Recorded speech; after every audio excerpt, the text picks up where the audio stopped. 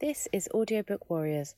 Audiobook Warriors presents an unabridged recording of Manacled by Senlinyu, narrated by Alicia Golding and directed by Prerna Upal. And now, Manacled by Senlinyu, Chapter 5.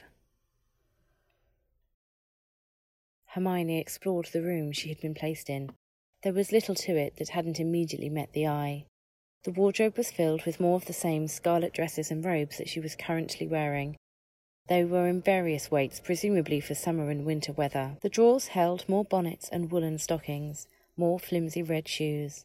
Hermione pulled out a pair of the drawer and stared at them. The soles were thin and they were fabric. They would wear through rapidly. If she wanted to run, she'd have to steal new clothes and shoes. The portrait on the wall was of a young witch, pretty and blonde, undoubtedly one of the Malfoys' ancestors. She had the same sharp features and disdainful expression. The witch couldn't have been more than just graduated from Hogwarts when she was painted. She stared indifferently at Hermione, seated casually in a high-backed chair, a book beside her. Eventually, Hermione turned away and surveyed the rest of the room. There was a door designed to blend into the wall across the room. She went over and opened it. A bathroom, primarily occupied by a large clawfoot tub. No shower. Nothing but the most essential objects were provided: soap, towels, a toothbrush, a small cup for water. Hermione walked over and washed her hands. As she withdrew them, she pretended to accidentally knock the cup off the counter. It hit the ground with a loud, sharp sound, but failed to break or even crack. There was a protection charm on it. Malfoy was thorough. She picked it up and rinsed it before replacing it. As she turned, she found that there was a portrait in the bathroom as well. The same young witch stood studying Hermione with a knowing look. Hermione feigned innocence and walked back into the bedroom. Within an hour there was nothing left to possibly inspect in her room. Not that Hermione expected she could find anything or get into much trouble with the piercing supervision of the portrait on the wall. The witch had been apparently ordered to watch Hermione like a hawk. Hermione went to the door of the bedroom, and after a moment's hesitation she turned the knob and walked into the hallway. Her heart immediately began pounding. The sense of terror and freedom that she was experienced by merely walking into another room by herself was staggering. As she pulled the door shut behind herself, she leaned against the door and tried to take a slow breath. Her fingers twitched around the doorknob as she glanced around and tried to compose herself. The long hallway that vanished into darkness felt so open. She swallowed nervously. She had assumed some effects of her long imprisonment would continue to haunt her. Actually experience it was more than unsettling, it was horrifying. Her attempts to breathe and calm down were failing. Her chest stuttered in tiny rapid inhalations, the only sound in the cold, dark wing of the manor. She bit her lip. Her mind, she had always been able to trust her mind. Even her locked memories felt like a defense mechanism. Finding herself panicking and hyperventilating because she had walked into a hallway of her own volition. This was betrayal. She squeezed her eyes shut and tried to breathe evenly, tried to pull her hand free from the doorknob she was clutching desperately, as though she would drown if she let go of it. Her ability to reason and tell herself she was all right was insufficient persuasion to her mind and body. She tried to make herself take a step away from the door, but her legs refused to cooperate. The terror coursing through her body had her frozen. It was a hallway, just a hallway, she told herself. She was allowed to be there. There were no commands holding her back. There were no commands holding her back, just herself. After standing there for several minutes, trying and failing to force herself to move, she abruptly sobbed and huddled closer to the door. She couldn't remember the last time she had cried, long ago in her cell. As she stood there shaking and hyperventilating in the hallway of that empty wing of the manor, she cried. Over everyone who was dead now, for everyone Malfoy had killed, for all the girls back at Hogwarts being sent out into a world of horror, out of rage over the manacles locked around her wrists, and the manacles she found she had somehow locked around her own mind. She went back into her room, closed the door, sank onto the floor and kept crying. It took her a full day before she could force herself into the hallway again. She was determined to make herself overcome the panic. The next morning she opened the door wide, crouched on the bed and made herself stare at the hallway until her heart stopped pounding painfully in her chest from mere sight. She would lose all chance of escape if she couldn't even walk out of her room without having a mental breakdown. She sat in bed and ate the breakfast that appeared while she contemplated the problem. It had manifested when she was alone. She wasn't sure if it was because the manacle's compulsion to be obedient had previously distracted her from it, or if it were an insidious form of mental trauma, that being imprisoned for so long had damaged her to the point that being controlled by others was now the only way she knew how to function. She hoped it was simply the manacles, but she feared it was the latter. Imprisonment had eaten away at her psyche in ways she felt afraid of fully realising. She steeled herself. She was determined to overcome it, whatever it took. When her dinner appeared that evening, she made herself eat it while sitting by the open door.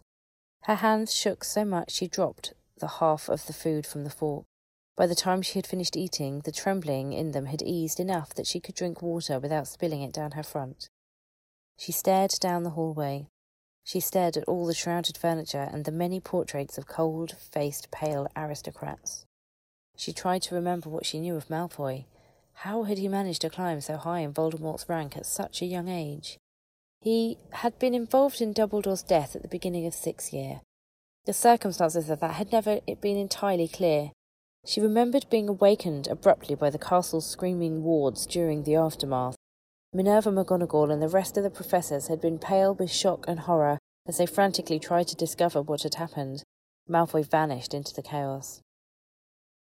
It was the first and last major event of the war that Hermione associated specifically with Malfoy. After that, he disappeared into Voldemort's ranks, another faithless Death Eater. His mother had died several years into the war. Hermione remembered hearing about Narcissa Malfoy's death in a strange manner. It had happened during a rescue mission. Harry and Ron had been caught by Snatchers. When the Order went to rescue them, a Death Eater lost control of a fiend fire curse and burned down the manor with Narcissa and Bellatrix inside it. Narcissa's death had driven Lucius Malfoy insane. He had slid easily into Bellatrix's vacated shoes of madness. He had placed the blame for Narcissa's death squarely on Ron and Harry and devoted himself to avenging her by hunting down the Weasleys. Arthur Weasley's brain damage and the near death of George during the war had both been caused by Lucius. He became a loose cannon within Voldemort's ranks. He'd been too useful and deadly for his insubordination to get him killed, but he'd constantly danced on the line. It had occurred to Hermione that Lucius might be the High Reeve, given how vicious, hate-filled and quick to murder he was. Since he wasn't, Hermione wondered if he was still alive. Perhaps following the war he had finally overstepped and gotten himself killed. Hermione hoped so. The way Lucius had laughed while Ron died screaming in agony, Hermione would never banish the memory. But Malfoy. She didn't think he'd been treated as particularly important or considered a significant Death Eater during the Order meetings, she recalled. Whatever he had done to claw his way to the very top must have occurred towards the end of the war. Perhaps he had been involved with whatever caused the Order's plans during the final battle to fall apart. Because she had been a healer, Hermione hadn't been there for the entire battle. Something in their strategy had gone wrong. There had been far more Death Eaters than the Order had anticipated. Voldemort had cast a killing curse, and Harry had fallen. Then he had commanded Lucius to confirm Harry was dead. Harry hadn't been dead. So Voldemort cast another killing curse, and another, and another, and another. After half a dozen killing curses, Voldemort had gone and confirmed for himself that Harry was dead. For insurance, he had had Harry's body dragged up into the air and hung from the astronomy tower. Everyone watched as Voldemort cursed Harry's body with a fast-acting necrosis curse, and the entire thing rotted away before their eyes. Harry's blank green eyes, Hermione saw them every time she closed her own.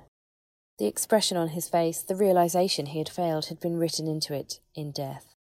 Hermione shook as she thought about it. Her best friends had died before her eyes. By some extra cruel twist of fate, she hadn't been allowed to follow them.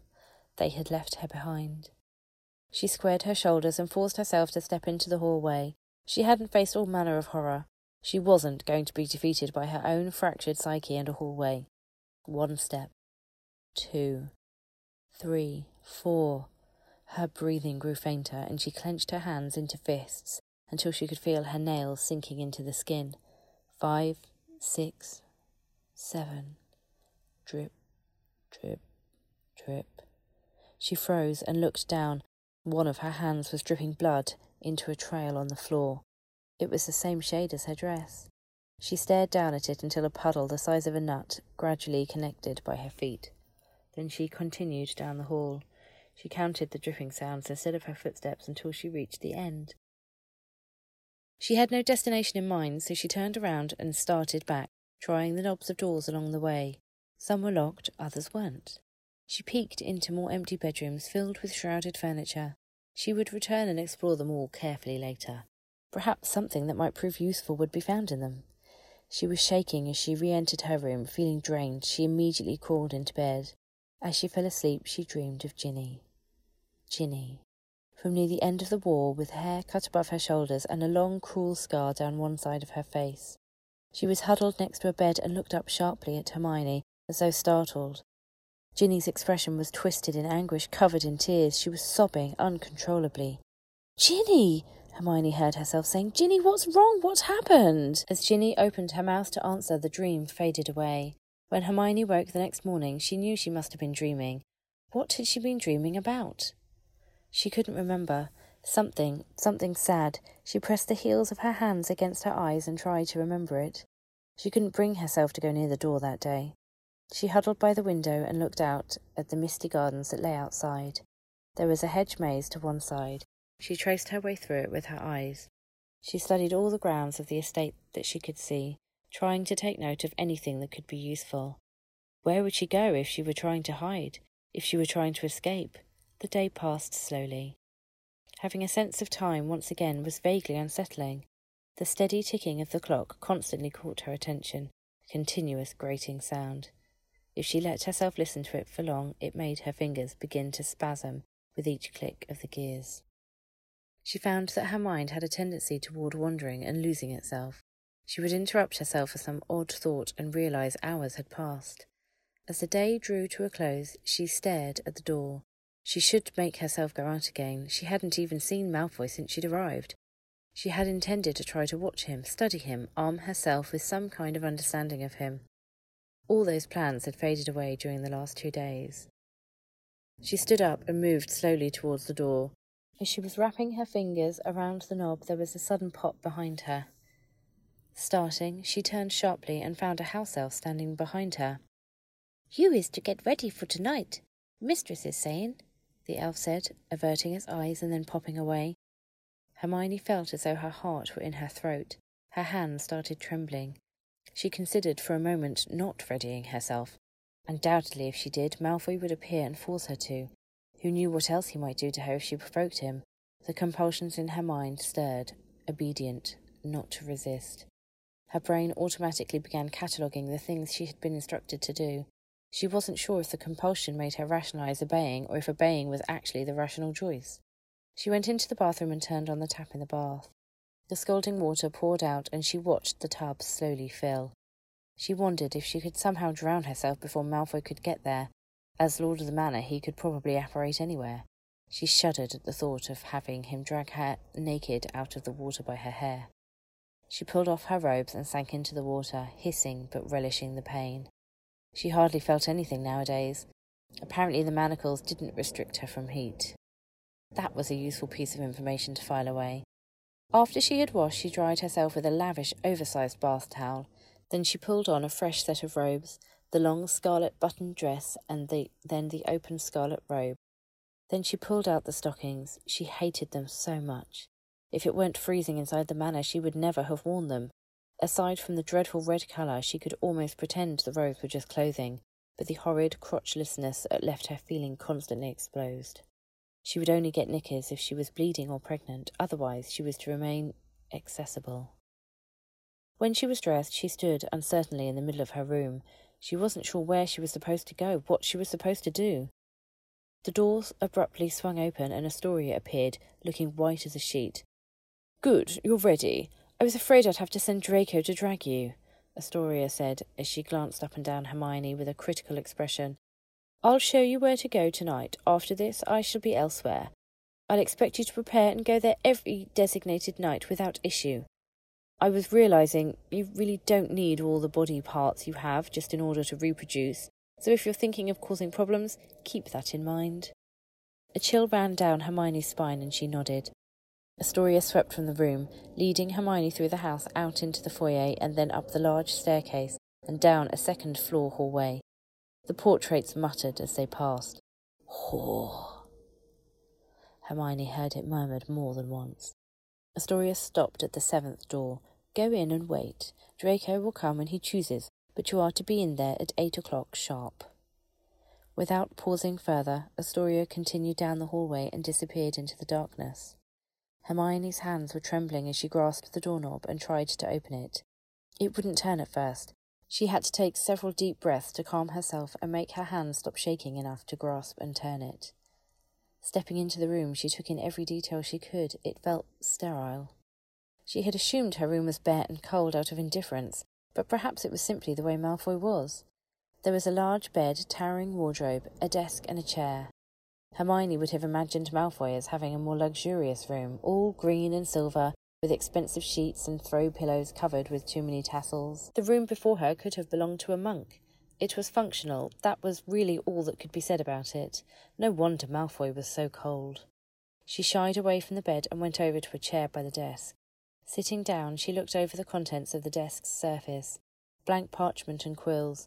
She held her hand out hesitantly towards the quills, wondering if she was able to touch them. As her fingers got close, she felt a faint burning sensation and pulled her hand back. Her stomach was twisting itself with dread, and she tried to distract herself by reciting arithmancy formulas while she sat there. She was used to waiting endlessly. What was an hour after 16 months of sensory deprivation? She just needed to stop thinking about what was about to happen next. Her stomach felt so twisted she thought she might be sick. Suddenly, the door clicked. She stood and turned sharply in time to see Malfoy stride in. His hand was up at his throat, pulling his collar loose. He clearly had not expected to find her there. He stopped abruptly and stared at her, actually seeming to pale slightly, before pressing his lips together into a hard line. "Mudblood," he said after a moment. "Today is the day, I see."